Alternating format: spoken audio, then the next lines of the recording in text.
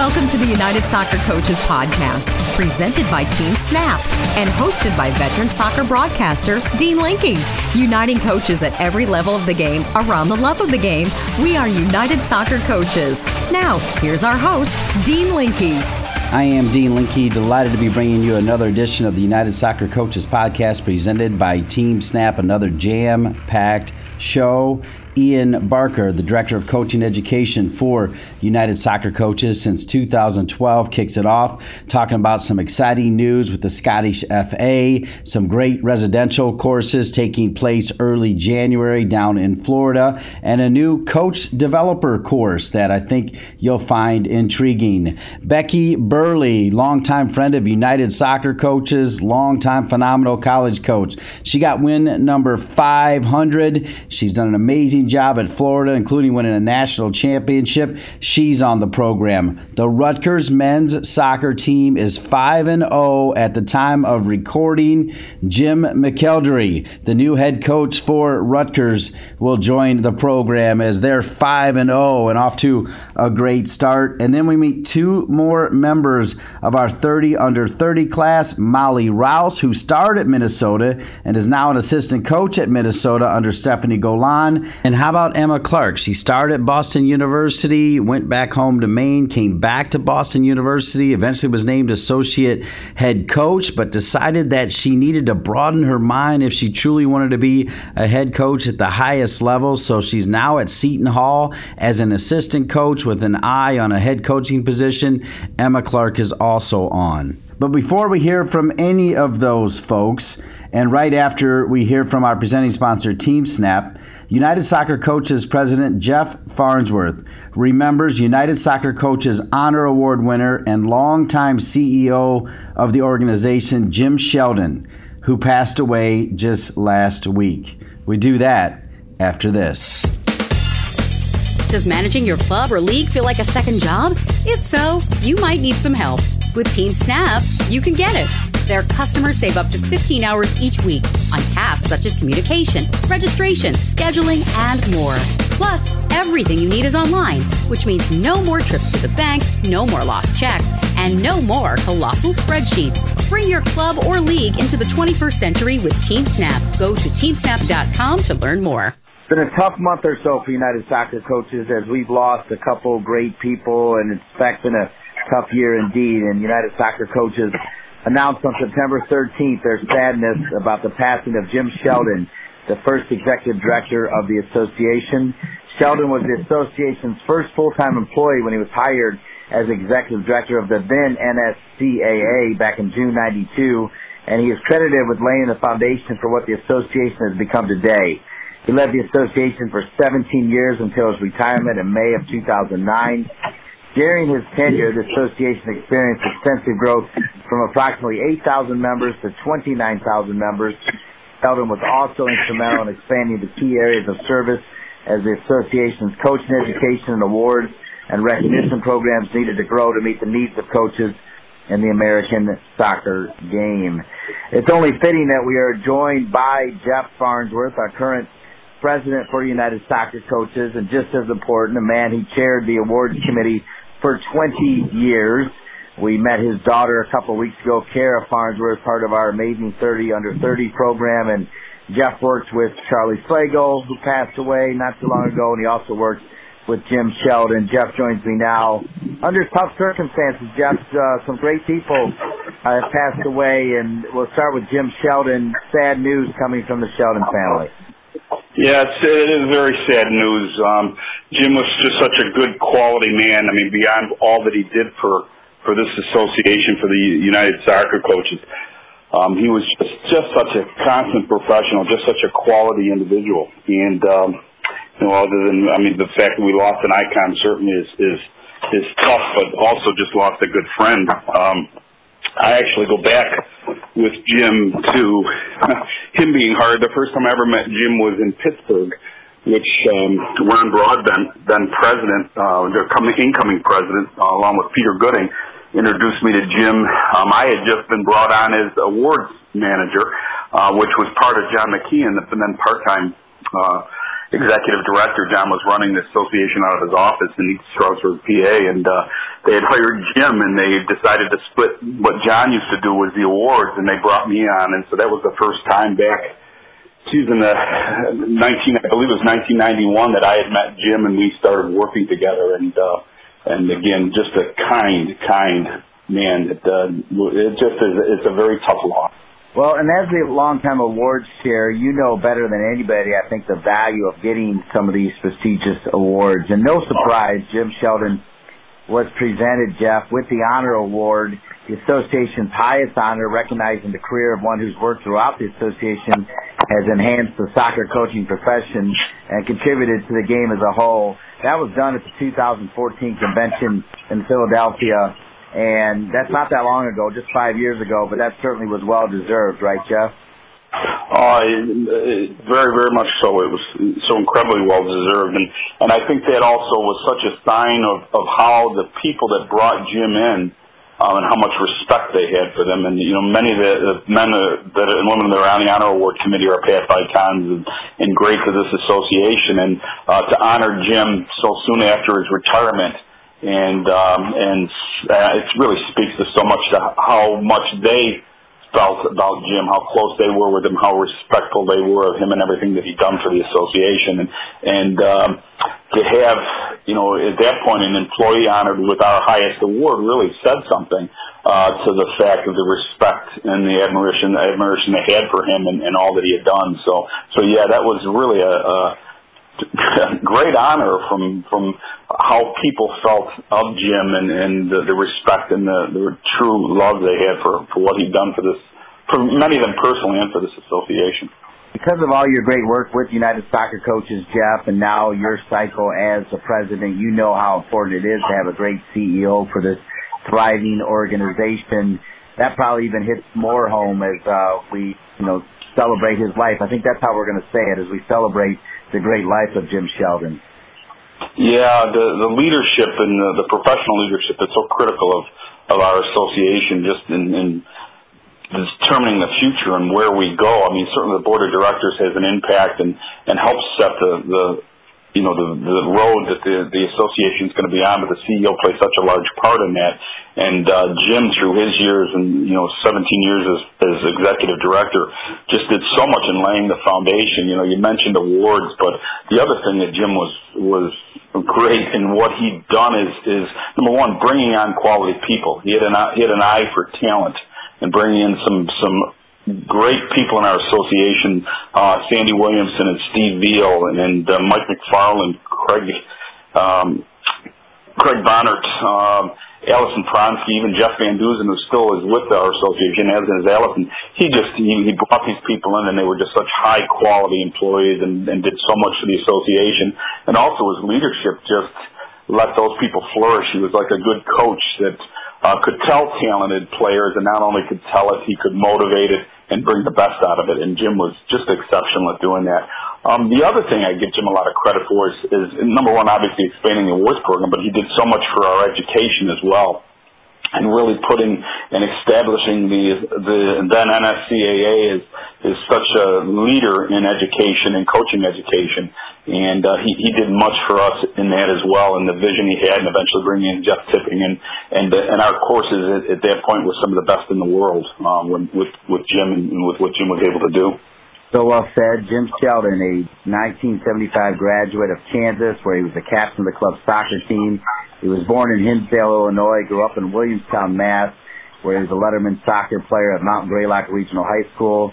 He was preceded in death by his wife, Janice, and is survived by his sons, Ilya and Nicholas, both of Overland Park, Kansas. Finally, Jeff, as we think about Jim, we think about Charlie, we think about Ziggy and all these great people that have left us way too early. One thing that ties us all together is, in fact, the United Soccer Coaches, both in celebration and in the passing of great people, right?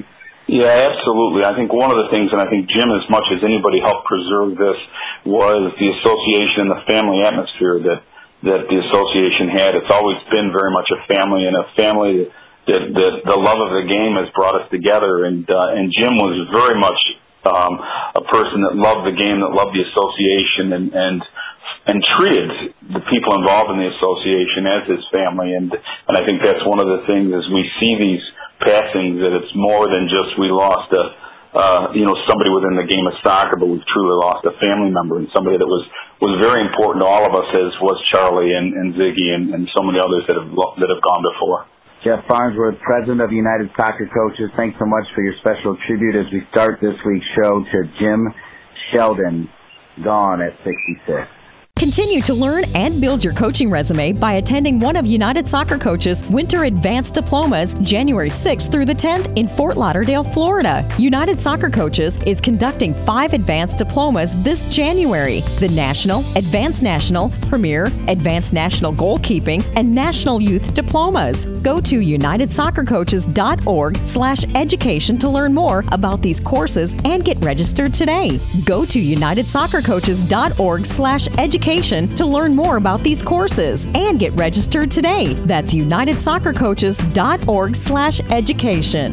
Welcome back to our United Soccer Coaches podcast presented by Team Snap. I want to thank the president of United Soccer Coaches, Jeff Farnsworth, for that very special tribute to Jim Sheldon. Now, as promised, we're joined by Ian Barker. He has been the Director of Coaching Education for United Soccer Coaches since 2012. I want to remind everybody that Ian had an amazing coaching career before joining United Soccer Coaches, so we all could become better coaches.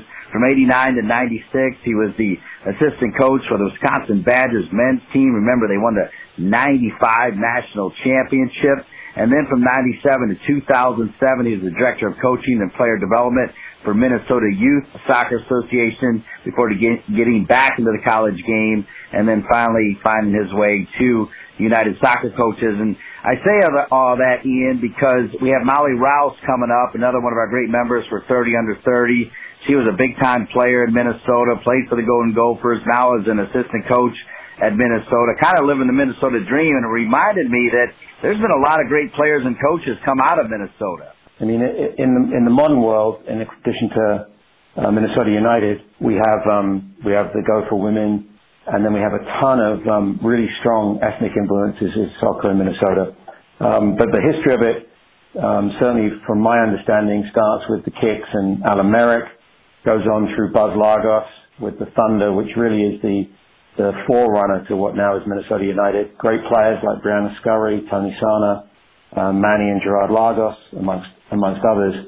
And then a really vibrant college scene in the Minnesota Intercollegiate where I coach with McAllister.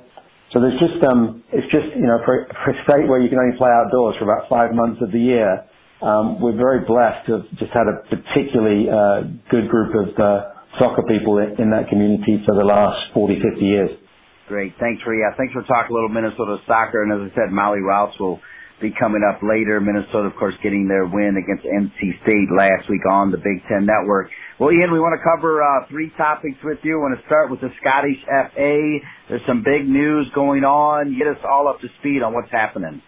So what we've done here at United Soccer Coaches, we've made a relationship with the Scottish Football Association so that American coaches who would like to enjoy access to the UEFA courses can do so with increasing ease. So we're going to go to Scotland in December, and we're going to take in an English Premier League game, a Scottish Premier League game, and do the tours and the educational pieces. But while we're there, all of the group, including myself, will take the 30-hour Scottish Football Association C license. And upon successfully completing that, we will, to all intents and purposes, be Scottish for the purposes of applying for the UEFA B with the Scottish FA.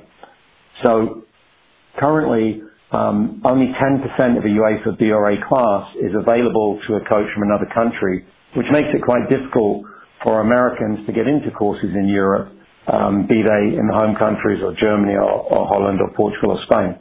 So we found this very unique opportunity to officially partner with the SFA, give people access to the SFA C license, qualifying them to then take the UEFA B, which will be a really nice opportunity for American coaches who are looking to enjoy the much more global approach to developing players and coaching which is really refreshing because previously FAs were very closed and weren't sharing, but it's quite the contrary right now. Ian, in so many exciting ways, whether it is international trips, whether it is having esteemed members from international coaching staffs come over to the convention and speak or be a part of our courses, you have made this kind of a key pillar of what you're doing as the Director of Coaching Education, again, a job you've had since 2012. Why is that? Why has that been so important to you, Ian?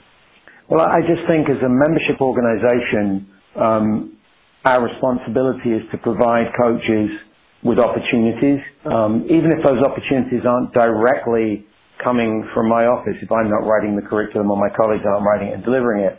But I think it's up to us to show American coaches, many of whom want to learn in different ways, want different influences, different inputs, maybe their own history, their own background means they prefer to be in a European country, different language skills. So I think that's our role and responsibility, and it's great to work with a group like the Scottish Football Association who are so open-minded and so welcoming. So I just feel like this is fulfilling the mission of United Soccer Coaches.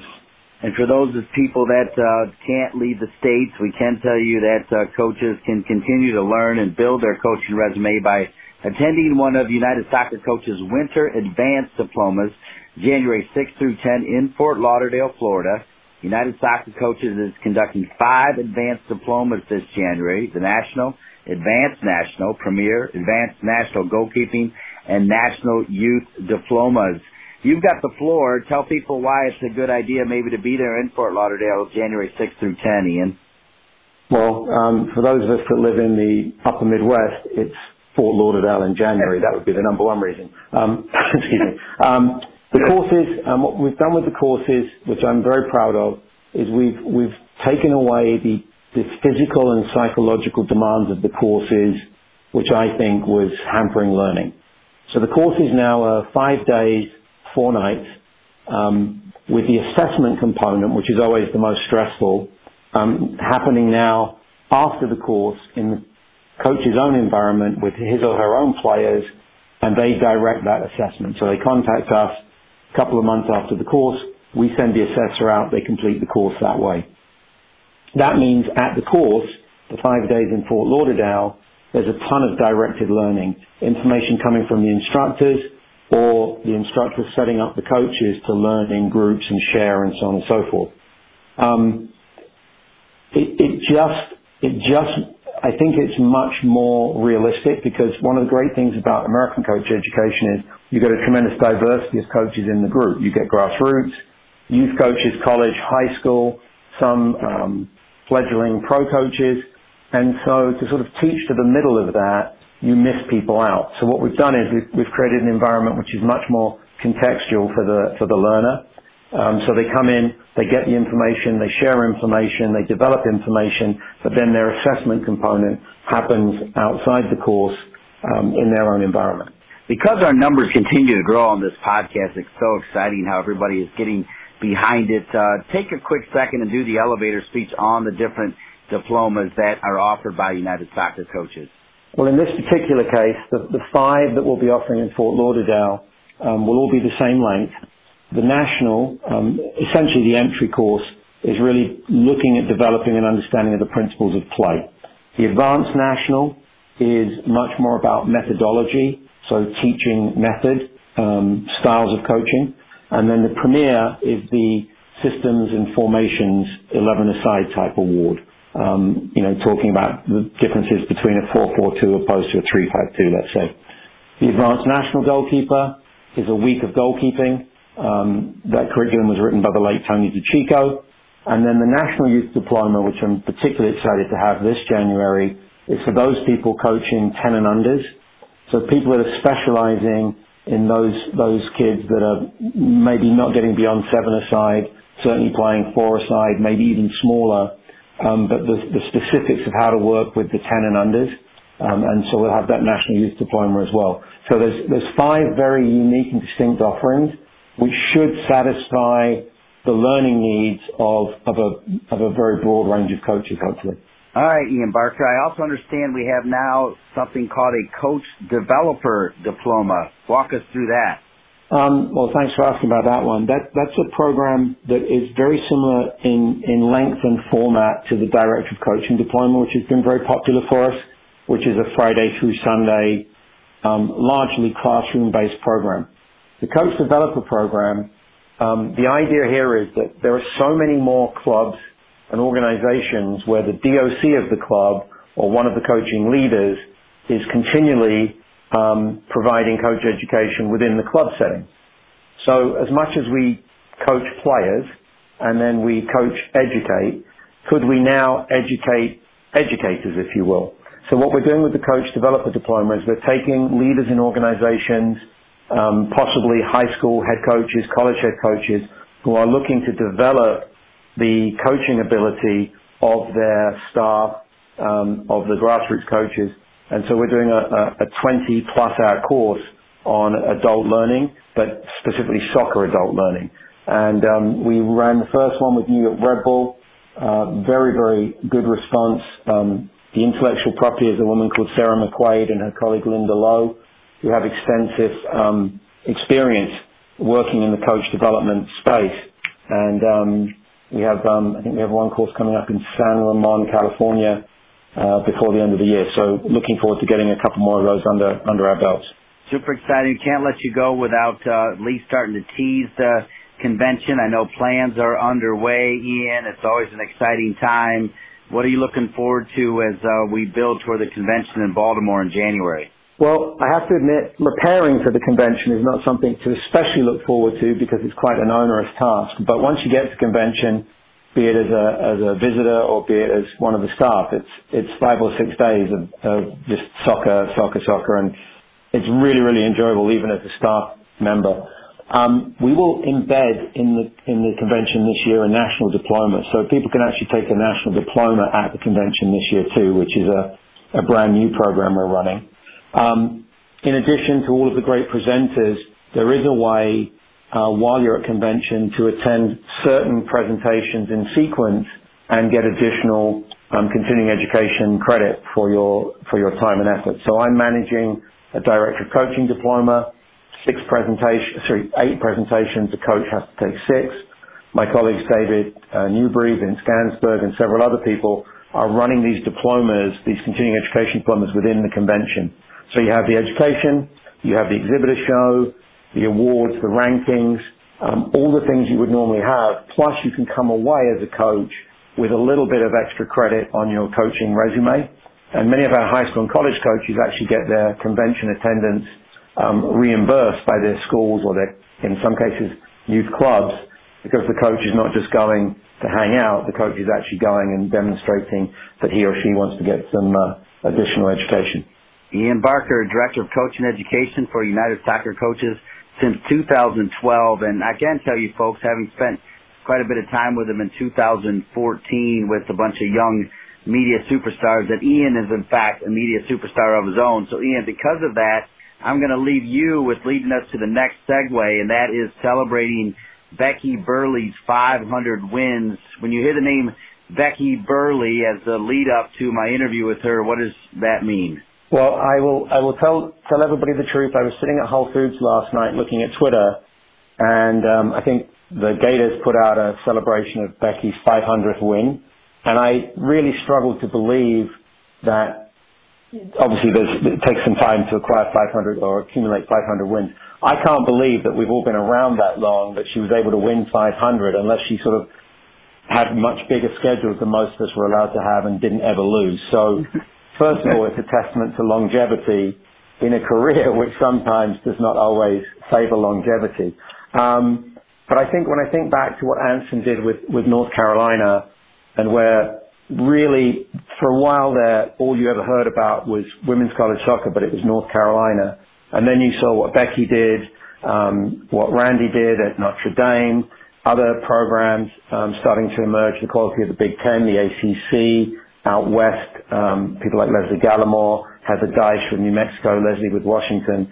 The growth of the women's game coinciding with the interest in women's football through the World Cup and the success of our U.S. women's national team, But Becky is probably, forgive me, Becky, but one of the grand dames of women's college soccer, and 500 wins is an amazing achievement for a college soccer coach. It truly is something special. Hello, coaches. Dean Linke here, reminding you that registration is now open for the 2020 United Soccer Coaches Convention in Baltimore. Make your plans to join us January 15 through 19 for 5 days of coaching education, networking, meal and social functions, award presentations, and so much more. Register before December 11th to secure the best rate. Visit UnitedSoccerCoachesConvention.org to learn more. The United Soccer Coaches Convention, your event for all things coaching. Welcome back to the United Soccer Coaches Podcast presented by Team Snap. I want to thank Jeff Farnsworth, the president of United Soccer Coaches, for his special tribute to Jim Sheldon. Ian Barker for getting us set on all things that are happening with United Soccer Coaches, exciting times, and what a great setup. Ian Barker saying great things about Becky Burleigh. It's not difficult to do. She is one of the all-time greatest coaches to ever be in the college game, getting win number 500 as a collegiate coach, and she joins me now. Becky Burleigh, thanks for being on the program. Well, thanks. I'm happy to be here. Yeah, 500. That's a pretty amazing number. Ian Barker gave you the ultimate compliment, saying how could someone that young already have 500 victories? But it's not easy getting to 500, Becky. What's it mean to you? Well, I think it's really just a tribute to, all the past players, coaches, staff. It really takes a lot of people to have a successful program, and that doesn't even count like your institution and the administrative support behind that. But, there's just a lot of people involved over that course of time, and I think it's a big tribute to all of them. Well, you think about coming to Florida and kicking that program off and then winning that 1998 NCAA title. Why has Florida been such a special place for you, Becky? I knew when I came on my interview to Florida that, this was going to be a special place in terms of the ability to have success. Every sports program at Florida is really successful. The school is one of the top 10 public institutions in the country. You're in Florida where the weather is amazing. I think it's just a recipe for success. But I would say what really makes Florida special is the people. A lot of people don't leave UF in the Athletic Association. We've had a lot of the same people for a long period of time, and I think that's just a testament to the fact that Florida really supports their programs. Under Becky Burleigh, 21 NCAA championship appearances, 2 NCAA College Cup appearances, winning that title we talked about in 98, 14 SEC titles, 12 SEC tournament titles to go with it as well. And really, one of the things that Ian said, which was spot on, is you kind of broke up what was a long run there for the Tar Heels, and you did it in short order, starting in 95. And now, as you move forward, you see the parity in college soccer. It's no longer just 1 or 2 teams. Becky, I think you can say there's 15 to 20 teams that could win an NCAA championship. Never a better time for women's soccer at all levels, including college soccer. Yeah, I think that's what makes it really exciting right now. There's a lot of good players out there. There's a lot of good programs out there. There's coaches the coaching has improved tremendously. And I do feel like the parity has really improved, which I think creates a lot more excitement. Here with Becky Burleigh. One of the things that you mentioned, excitement, it seems like you never say no to the United Soccer Coaches. You're always available for them. You've done multiple sessions at the conventions. You're involved in courses quite often. Why has that organization been so important to you over the years, Becky? Well, first of all, I just think the mission of the organization is amazing. I got my first coaching licenses from the United Soccer Coaches Association, and it felt to me like it was just a real learning environment. Like they genuinely wanted to help you become a better coach. It wasn't about the credential itself. It was more about helping you become a better coach. And the relationships that I made in those coaching courses really stayed with me forever, whether it was the people teaching the courses or whether it was the people who were in my courses, because there was a bunch of us that sort of went through a lot of those courses together. I just feel like it really provided this massive foundation for me to build off of, especially as a young coach. I was kind of thrown into head coaching at a very young age, and without that background, I'm not sure my teams would have appreciated my attempts to coach. So that really helped me a lot when I was younger. I always felt like, too, you always had your hand on kind of the heartbeat of the changing landscape of soccer, and that means that, not just the physical side, but the mental side and some of the analytics and that type of thing. As the game has evolved, why has it been so important for you to have your hand on that heartbeat? I think you're right about that. I mean, I think it's really important as we get older, our players don't. It's 18 to 22-year-olds still, and we're gapping that, So for us to stay relevant, it's really important that we keep up with whether it's technological changes, whether it's the way people communicate, whether it's the way to reach players. I think that's really important to maintain longevity. You have to be willing to evolve. And so for me, like, for example, the convention is a great place for me to go and get new ideas from different people who are coaching at different levels. I think that's what makes our sport special is the collaboration aspect of it. It's not, let's hold our cards close to the vest and not share anything with anybody. It's more like, wow, you can learn from the pro level, you can learn from the youth level, you can learn from the collegiate level, and everybody being willing to share has created an environment, I think, that's very different than most sports across college athletics. You mentioned the word share, and obviously the full women's national team are asking U.S. Soccer to share a little bit more. As one of the leaders, as a female, 500 wins, and somebody that really everybody looks up to, whether it's United Soccer coaches or just coaches in general, what's your take on what U.S. Soccer and the women's national team is asking for, Becky? That's a really complex issue. I think on the surface it seems like really simple, but I think when you dig deeper, it's a really complex issue because, the way that compensation happens, it's not going to actually be equal. But I do think it's really important that we recognize, the visibility and the marketability of our women's national team and how that can help us overall in soccer, not just on the women's side. So obviously I support what they're trying to do, and I think it's just not as easy and straightforward as most people make that issue out to be. Overall, I had the great honor of early on with the original Carolina Courage, and Danielle Fotopoulos was on that team, and then another league that came through, and Abby Wambach was on that team, and now you've got NWSL rocking like crazy, and I know there's some Florida players around the league as well. But when you look at where NWSL is and just women's soccer even after their college days right now, even overseas, how does it make you feel, Coach? I think it's a pretty exciting time to be a young women's soccer player because I hope that those opportunities are only going to increase. I think the World Cup this past one, the biggest eye-opener or difference maker in this World Cup was the visibility of women's soccer as a marketing partner and the ability to make money from that and the ability to put players in the spotlight that can really attract people to your business no matter what it is. And I think that's only going to create better opportunities as that progresses because more money means a better funded league, means it's more viable to choose that as a career. I think there's just a lot of positive things happening right now in the women's soccer world. Finally, Becky Burleigh, we had Shellis Hyndman on 2 weeks ago when he got his 500th win, getting it through Grand Canyon. Most of his wins came at SMU, but we made the deal with Shellis that he's going to come on when he wins 600, 700, and 800. So we're going to go ahead and make that deal with you too. Does that work?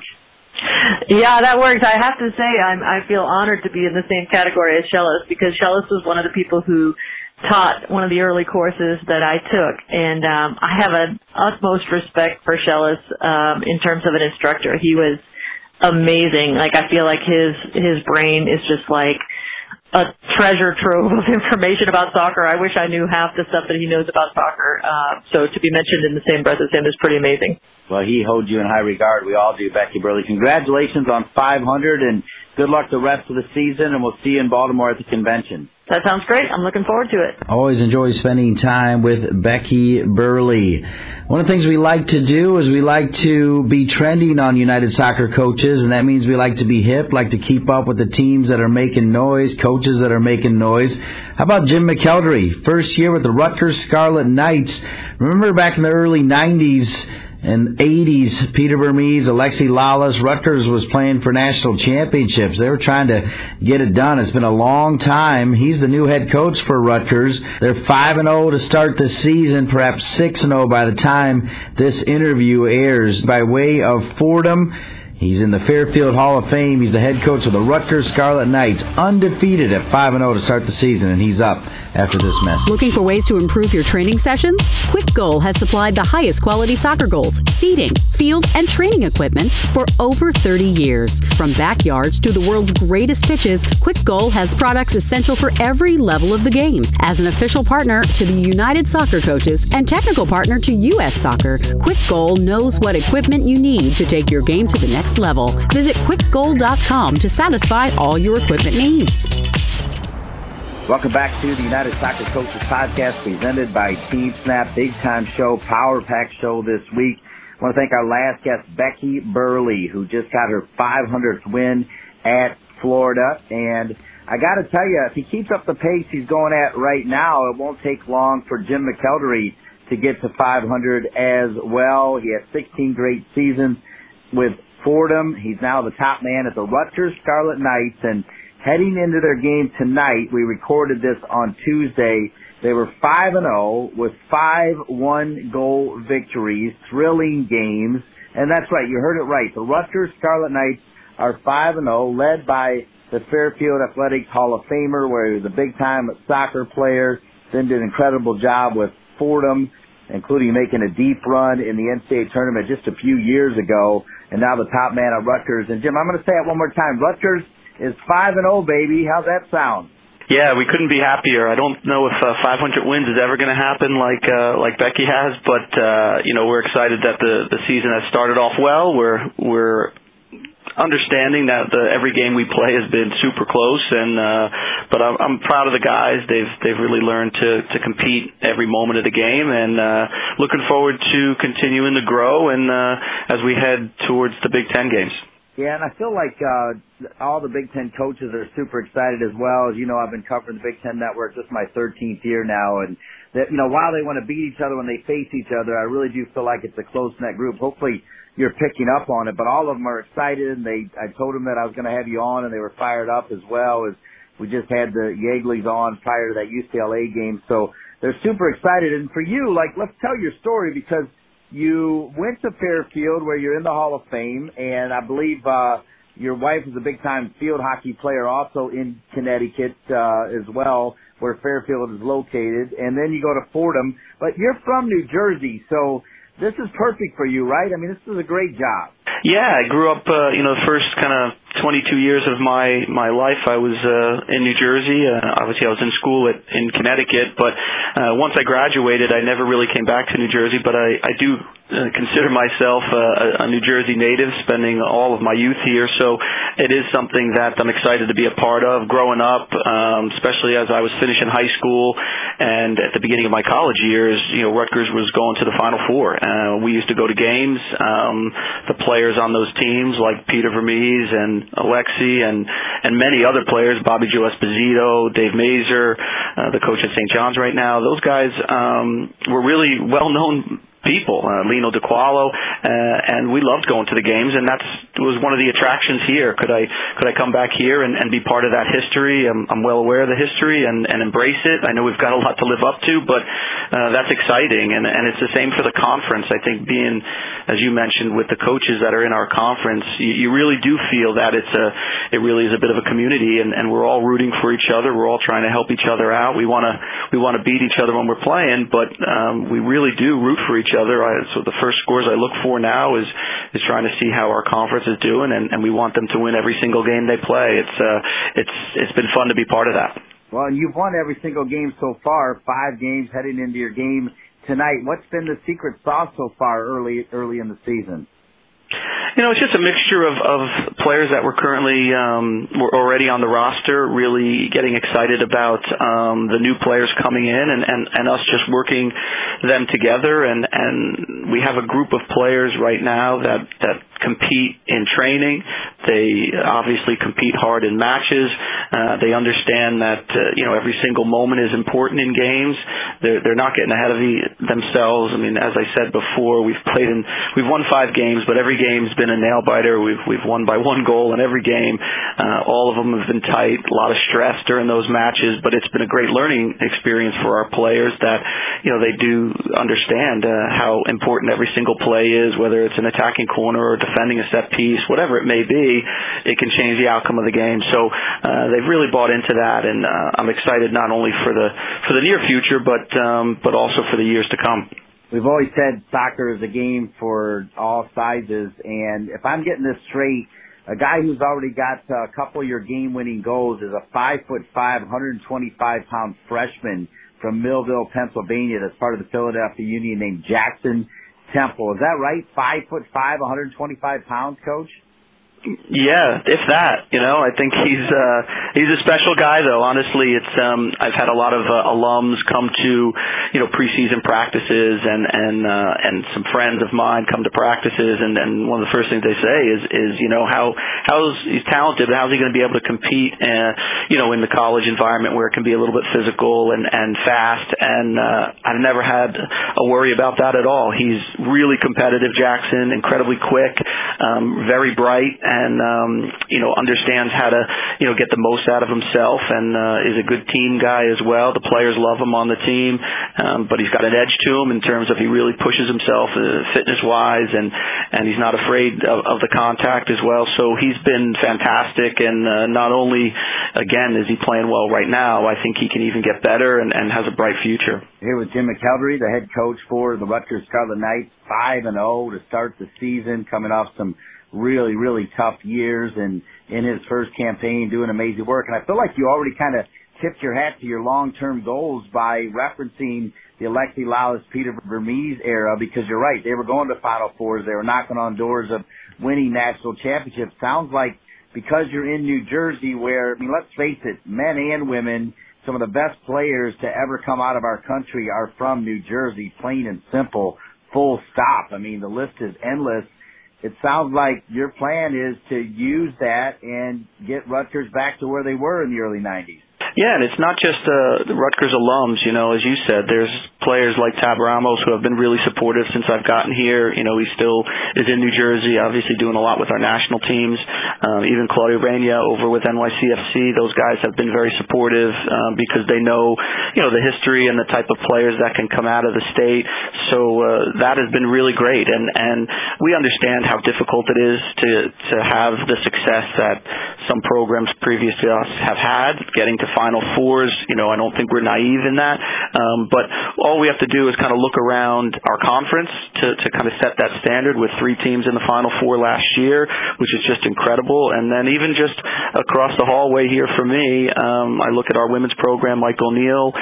They've been in the Final Four as recently as 2015. So the standards are all around us. So we have no excuse in terms of understanding how hard it can be, but also the opportunities that are in and around us. So there's no guarantees of any success, but we feel like we're in good company, and that's one of the reasons I was excited about coming to Rutgers. I feel the kind of sky's the limit if we can really work and push it, and being in the Big Ten just makes it even better, because I think that's things that can help you, right? Playing against the best teams in the country, the best coaches in the country, it can only help you.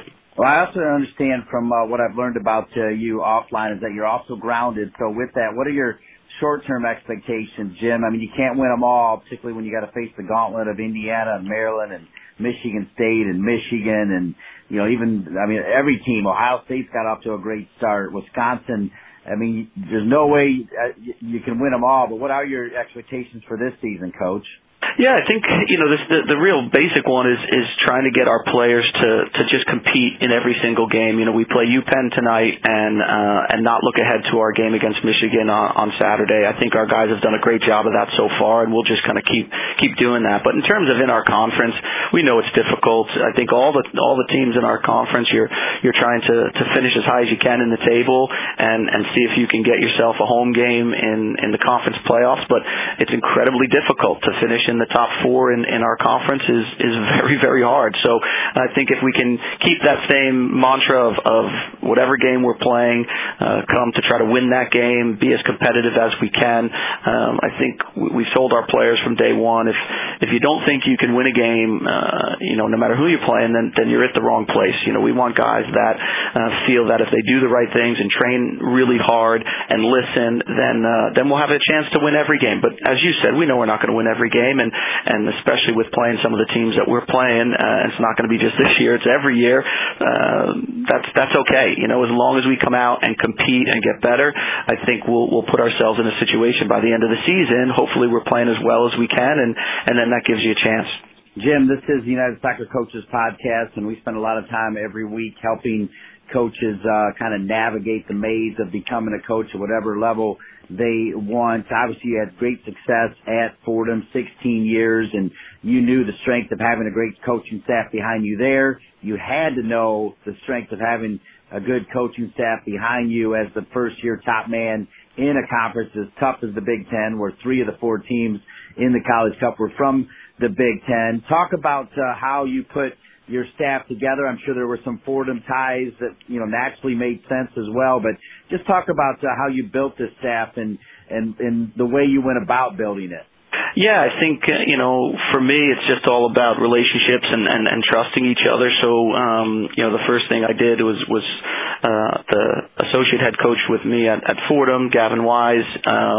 We had some discussions about whether he wanted to try and stay and be the head coach at Fordham, and he was excited about coming over with me. So that was the first thing I did, which I couldn't have been happier for him to join me. We were together at Fordham for the last 8 or 9 years. So that was a real exciting thing for me to have him come over, and it's been great. Tyler Sakowicz was under the previous staff, but though I didn't know him well, spent some time with him when I first took the job here, and the amount of people that called me on his behalf was incredible. So he's been fantastic to stay on. And then we're lucky here at Rutgers that we have a full staff. So we have a director of operations, like a full-time position for director's operations.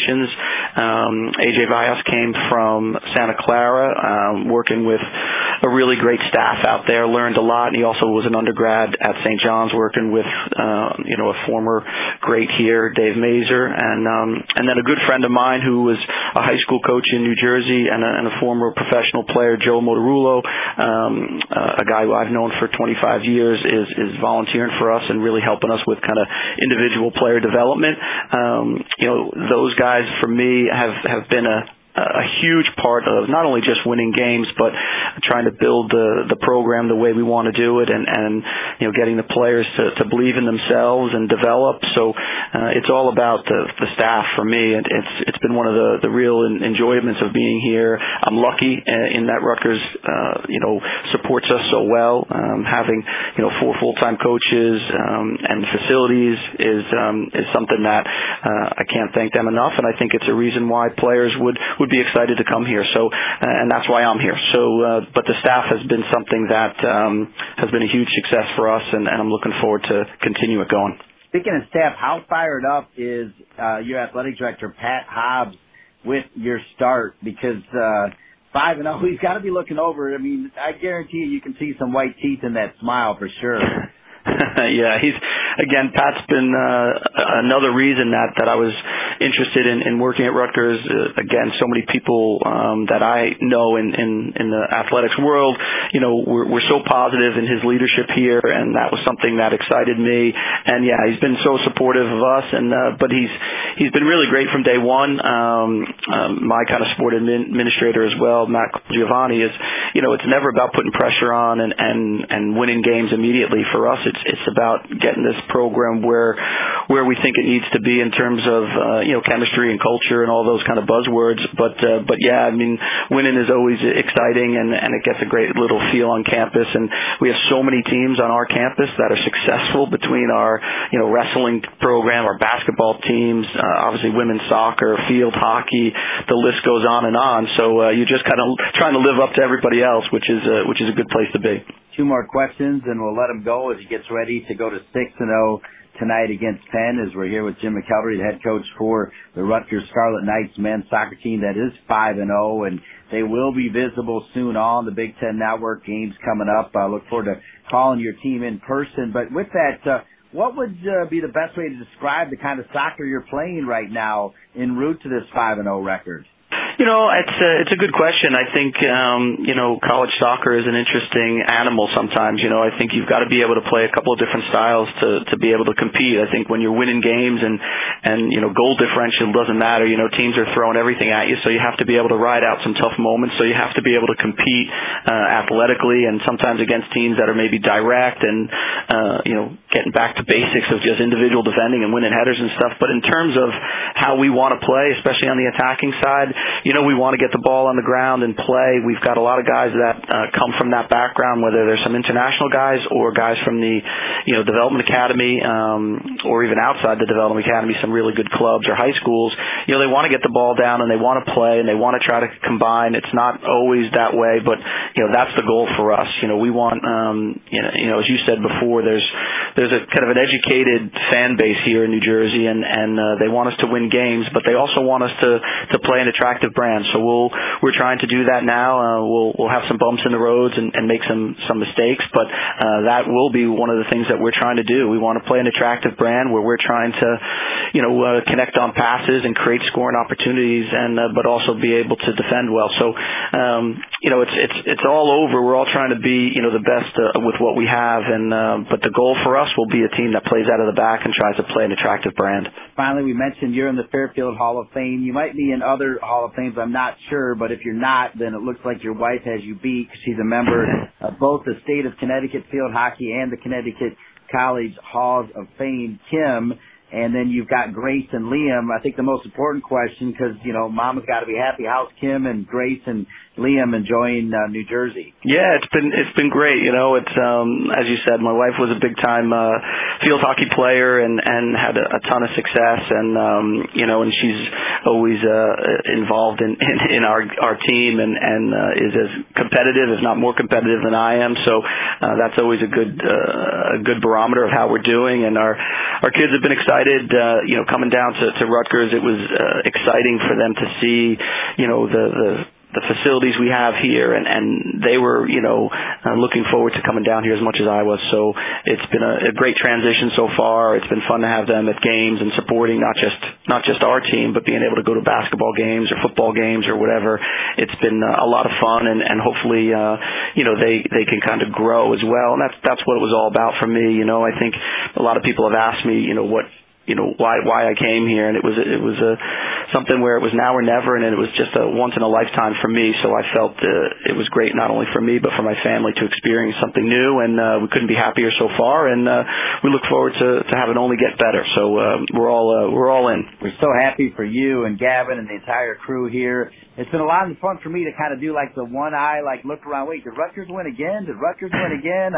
Every week we keep doing it, Coach. And it's okay if you root for us more than all the other Big Ten teams. It's okay. That's okay. We'll take that. There you go. All right. Well, speaking of Big Ten, Molly Rouse, the assistant coach for Stephanie Golan at Minnesota. She's part of the 30 under 30 program. She'll join us next. Thanks for.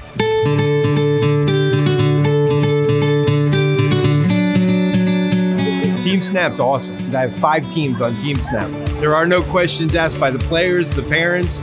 Very easy to use. Very, very, very easy. Simple to use. Everyone, everything's right there. Messages, availability, boom, boom, boom. I've looked at other things, and I think Team Snap sets the bar for this type of team management software. It's the best that I found.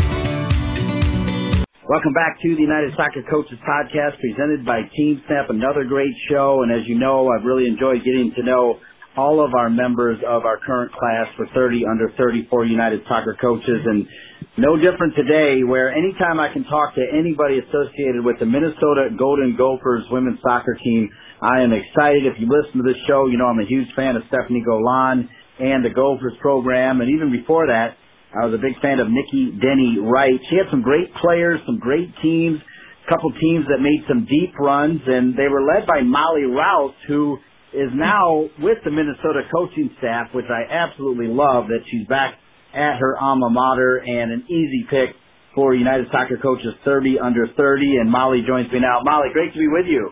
Yeah, great to be with you too. Thanks for taking the time. Yeah, I remember calling your games, and then ironically, I just called your game against NC State last week on the Big Ten Network, and a big win for a team that didn't panic, where they could have been 4-2. Instead, they were 0-4-2, and Stephanie Golan wasn't worried.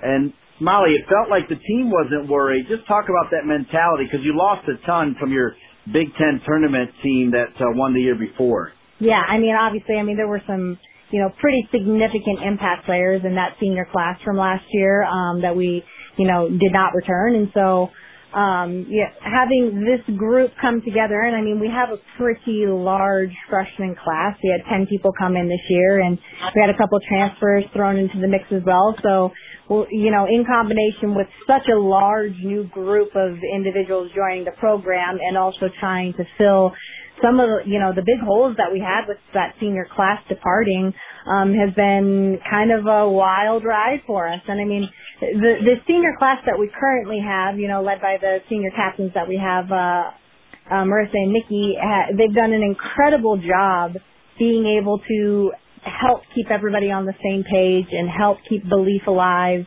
and be able to just continue to believe that this group, with as talented and as deep as we are, can pull things together and be able to succeed at the level that we know that we're capable of. And so, it's an interesting place that we've kind of found ourselves in.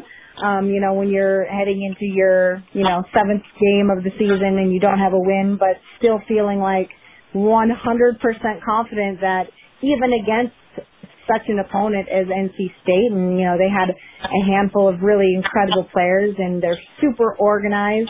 To have that belief still be as energetic as it was heading into that match is something that's pretty special about this group. I want to remind everybody that Molly Rouse played for the Golden Gophers from 2007 to 2010, and the Big Ten Network was launched in 2007, so I felt like it was the perfect time to be following Minnesota Golden Gopher women's soccer. Molly netted 18 goals with the Golden Gophers while adding 17 assists.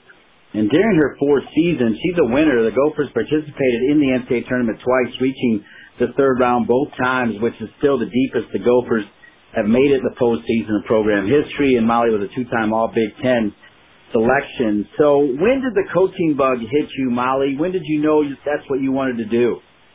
That's a good question. So, I think I always have been drawn to coaching within the profession once I was done playing. Even like when I was in high school, I was fortunate enough to be coached by my older sister who, I grew up watching play, and that was something that was really, really inspirational to me. So being coached by her when I was a young player, and then having the amazing opportunity to go play at Minnesota and be coached by really, really strong, confident female leadership, I think that just kind of like further instilled that bug in me, to the point where I remember, I believe I was a sophomore, and I sat down with Mickey and I was like, I'm pretty sure coaching is what I want to do after this. So, what is your advice? What do I do? And she was like, well, get an education major, because that translates really nicely into coaching. And so I kind of got on the track fairly early in college. It was just a matter of, figuring out the pieces of, when was the timing of it going to be? I played, one season after I was done, after I graduated from Minnesota. I played one season for the Vancouver Whitecaps, and it was a great experience. But I think by the end of that, I was really like, I think I'm ready to step on the other side of the line and, be able to be that kind of strong role model for younger players that I was so fortunate to be able to have in, my entire youth to collegiate experience. Molly did get her bachelor's degree in early childhood education with a minor in child psychology and an emphasis on American Sign Language. And as far as coaching education, in addition to being a 30 under 30 member, she holds a U.S. Soccer National A coaching license. And you did play that 1 year, and then you started getting in the college game. You're at Alabama State, and then Buffalo, and then Nebraska Omaha, and then with Dave Diani, and then Minnesota. So obviously you you got it early. You had to go places maybe that wasn't first on your list, but you had to get that experience, right? Yeah, for sure. And I mean, I have had, just such an awesome opportunity to, fall under, leadership in different levels, different programs. I've always been really, really fortunate to be able to learn as much as I possibly can from the people that, were willing to take a risk on me as an assistant coach. And then, they were very supportive when I, made moves to other programs. And and I think that the experiences that I've had at all of these different stops along the way really have helped shape me to become, the young coach that I'm still striving to get better every single day. So I definitely feel fortunate that I was able to have all of those, this very wide variety of different types of coaching experiences. But they certainly have all played into, what I'm able to kind of shape my coaching experience to be.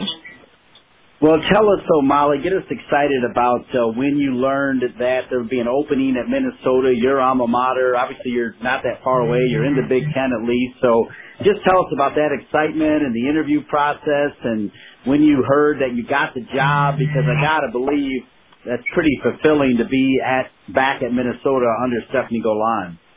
Yeah, for sure. And I mean, Steph has been somebody who's been incredibly influential to my coaching career, from start to finish. I mean, she was somebody who, recommended me for the Alabama State job. She was somebody who got me connected with Sean Burke at Buffalo.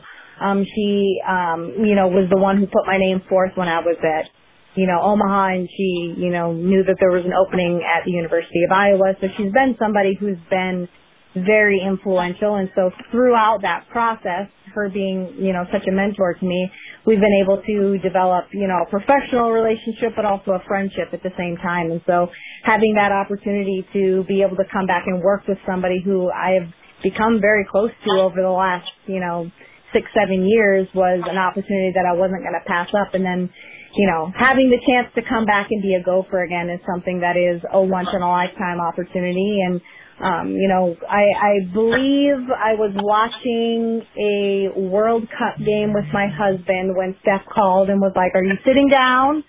Make sure you're sitting down because, this is important news." And she was like, "There's possibly going to be an opening and I would like for you to be the one." And I think we were about a month out from preseason at that point, maybe a little bit more than that. So it happened really, really fast, but I mean, the second I got off the phone, I looked at my husband and I was like, "Could we do this?" And he was like, "Absolutely." So it felt right from the get-go. And like I said, like me and Steph have been able to, become very close as friends, and having that kind of working relationship on top of that has been something that, I wouldn't pass up for anything. Well, and I love the fact that you were inspired by some strong female coaches, and now you get to inspire your entire staff. I mean, it's so impressive. Stephanie Golan, Becky Fletcher, Molly Rouse, who we're speaking to, Allie Lipser, who was a goalkeeper at Duke, Sarah Johnson, and even Mary Jo Brandt. I mean, an all-female staff, that says a lot about what you guys are doing there in Minnesota, right? Yeah, for sure. And I mean, I think Steph has, she's been selective with who she's brought on to staff, and, even to the point where, we were trying to decide which member of the soccer community within Minnesota to, bring in as the volunteer coach. It was really, really important for Steph to have that strong, confident female role model on staff. And we're super happy that we have Allie on staff because she's just been somebody who's really elevated not just the soccer IQ, but also, the level of fun and enjoyment that we all share for soccer.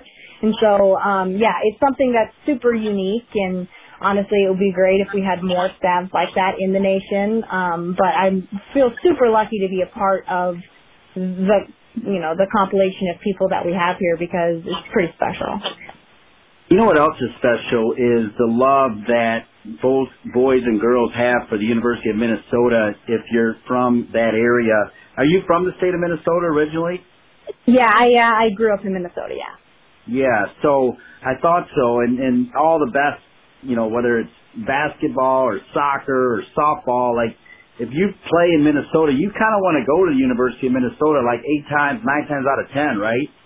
Yeah, for sure. And I mean, I remember, like I was saying before, my sister played in college. She was somebody who I grew up, kind of idolizing from a really young age. And I remember her university came and played at the University of Minnesota, the very first game that, I went and was, a fan and in the crowd. And I remember looking at my mom and I was like, this is where I want to play. Like, this is what I want to do. I want to play for the Gophers. And I think I was in 6th grade at the time, like really, really young. And so to have that kind of atmosphere and also the presence that they have within the soccer community to be that inspirational to young players, you're absolutely right, like both boys and girls, is something that's really unique to the state.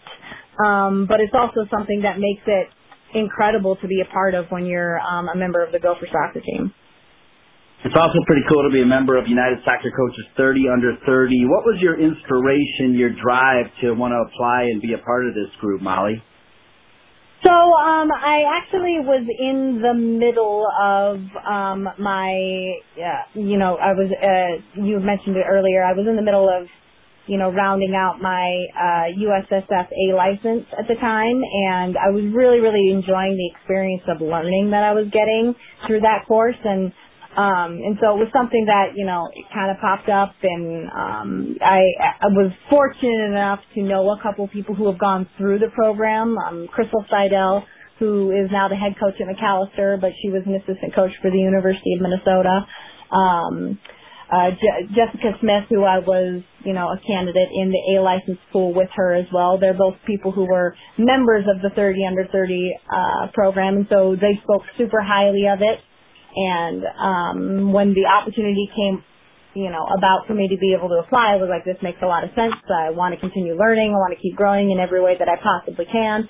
Heard really good things about the mentorship that happens within it and the opportunity to go to the convention again, which was incredible to be able to, go to Chicago this year. And so it just kind of felt right, the timing of it. And, I was fortunate enough to get in, which was amazing to be a part of this year's class. And so, yeah, it was just a really, really good timing and good opportunity that kind of came up for me. As you look ahead to your future as a coach and also, as you said, you've got a husband and everything, where do you see yourself in 10 years from now, Molly? 10 years from now.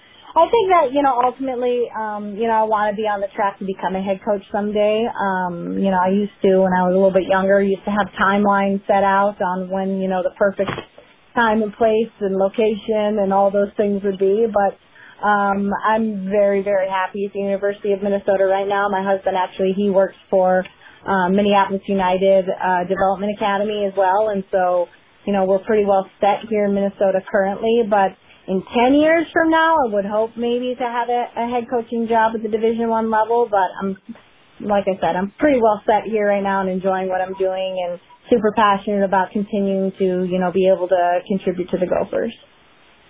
Well, I loved you as a player, and I know that if you're coach any way close to the way you play, you're going to be fantastic. And then I also know that if you're working and enjoying your time under Stephanie Golan, which everybody that comes across, or even the opposition, like I've never had more opposition coaches say, man, I just have mad respect for Stephanie Golan. You're in the right place, Molly, because you're the full package. Thank you so much for spending time with us, and good luck the rest of the season. And thanks so much for being a part of the 30 under 30 program.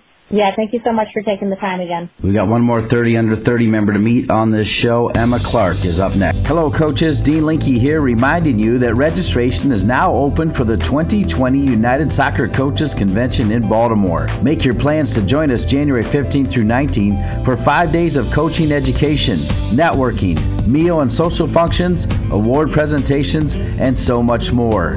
Register before December 11th to secure the best rate. Visit UnitedSoccerCoachesConvention.org to learn more. The United Soccer Coaches Convention, your event for all things coaching. Welcome back to our United Soccer Coaches podcast as we wrap up the show with yet another visit from a 30 under 30 superstar. We just heard from Molly Rouse. She started at Minnesota. She's now part of the Minnesota coaching staff, and Emma Clark, she started at Boston, where we love Boston at United Soccer Coaches because we love Nancy Feldman, Casey Brown. There's been other coaches that have been attached to the 30 under 30 program because of the influence of Nancy Feldman. Well, Emma Clark started at Boston, coached at Boston, was actually named the associate head coach at Boston, but decided she needed to get outside of that comfortable environment to get the ultimate goal, and that is be a head coach. We'll hear her story now. Emma Clark is with us. Emma, thanks for being with us. Thanks so much for having me, Dean. Yeah, let's remind everybody where you grew up and how you found your way to Boston to play for Nancy Feldman. Get us to that point, okay? I'm originally from York, Maine, so I went to York High School, played soccer there, and I was a part of the Seacoast United Soccer Club.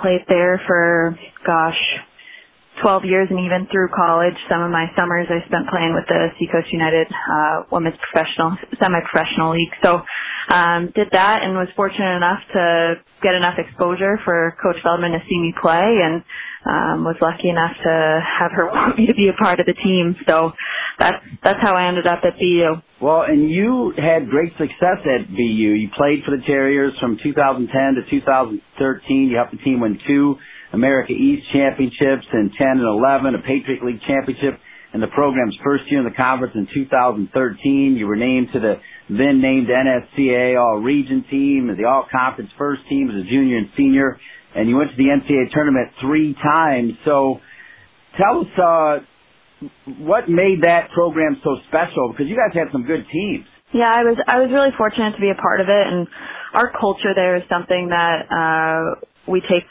a lot of pride in, and I think that helps lead to a lot of our success. And obviously Nancy leading that, being the driving force to our program, she really harps on not only developing us as players but as people, and I think that makes a big difference to our success on the field. We learn to care about each other, and the more you care about people, the more you want to play for them.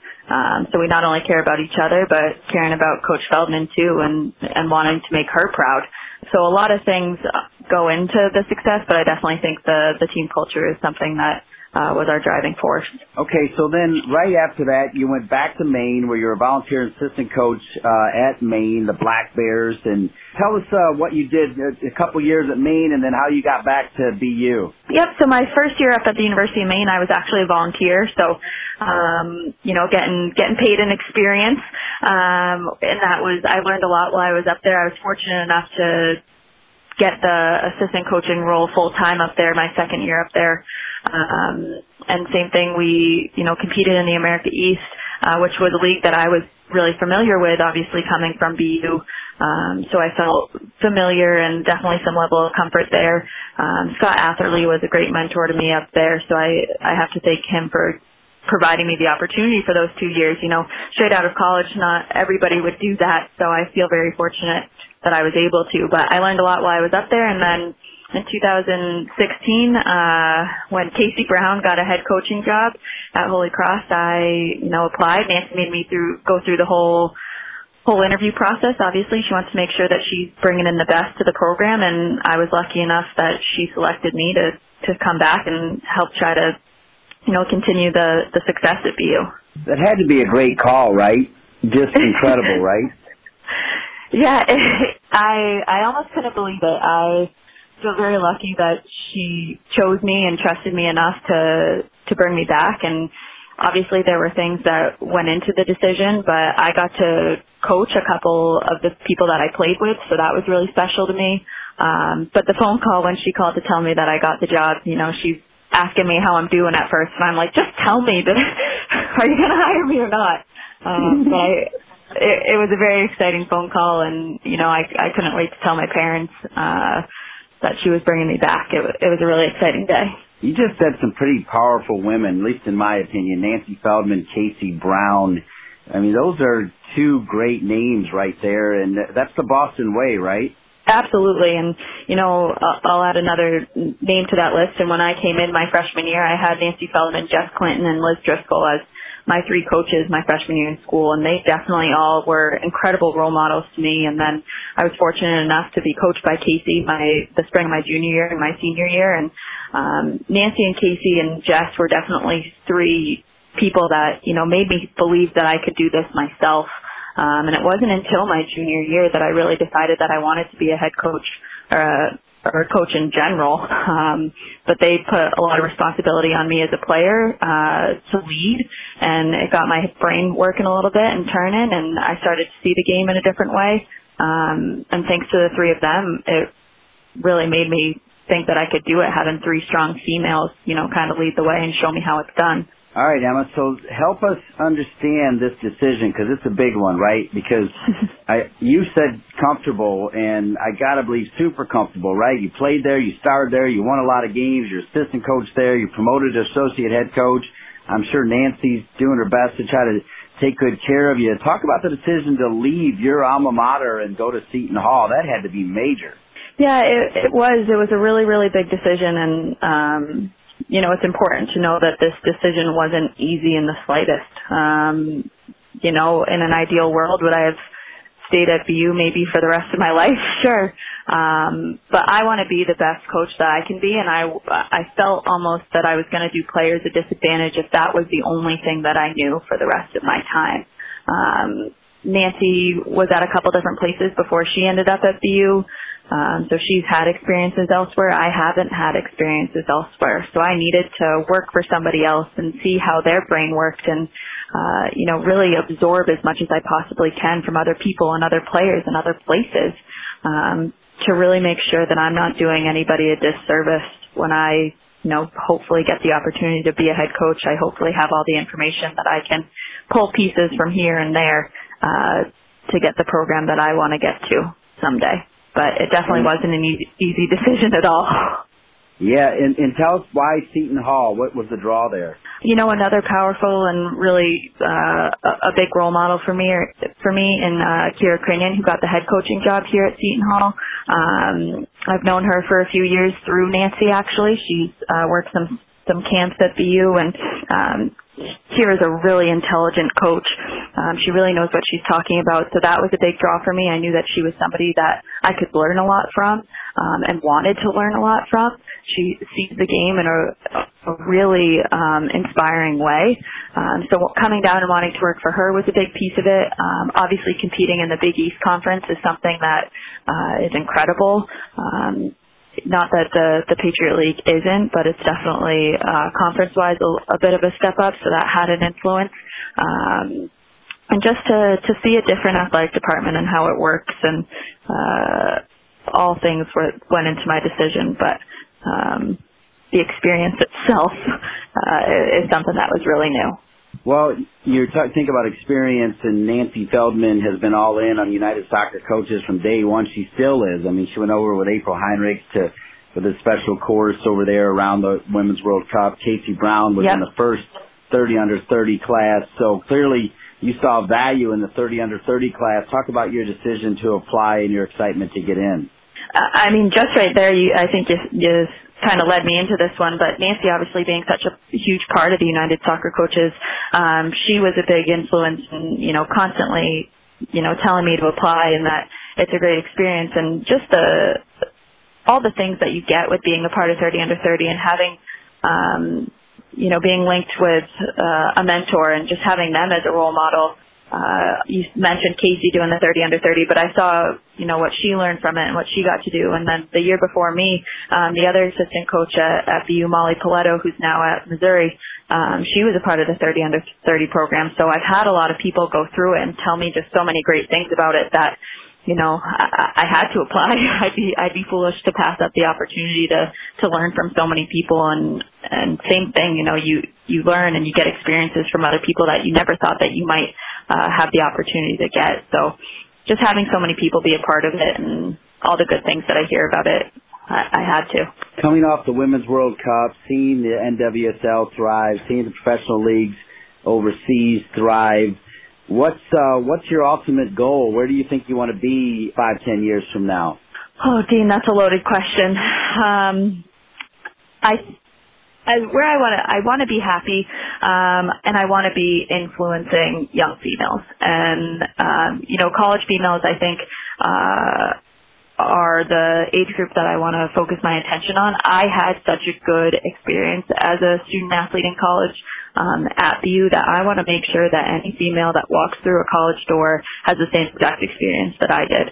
And if I can have an influence on that, then I want to be able to. So whether that be as an assistant coach, a head coach, an associate head coach, whatever it may be, I can definitely see myself staying at the college level in any division, to be honest, and having an impact, hopefully a positive impact on a lot of females that walk through the door. You're a surefire winner, that's for sure. And I like the way you process your decisions. And you know you're going to be a head coach real soon, Emma Clark. Thanks so much for being with us on the 30 Under 30 program. Congrats on all your success as a player and now all your success as a coach. Thanks so much, Dean. I really appreciate it. Thank Emma Clark and Molly Rouse from our 30 Under 30 program. I want to thank Jim McKeldry, red hot as the new head coach for the Rutgers men's soccer team. Becky Burley, 500 wins at Florida. She is a rock star and only going to add to those 500 wins. Ian Barker, the director of coaching education for United Soccer Coaches. A lot of exciting news coming from him. And then, of course, Jeff Farnsworth, the acting United Soccer Coaches president, with his special tribute to Jim Sheldon, an honor award winner and longtime CEO of United Soccer Coaches. Always a shout out for Michael Knipper and Sean Chevrolet, my main men at United Soccer Coaches, Jeff Van Dusen, Lynn Burling-Manuel, Steve Veal, Pat Madden, the whole gang. They're outstanding. For all of them, I'm Dean Linke. See you same time, same channel for another edition of United Soccer Coaches Podcast, presented by Team Snap.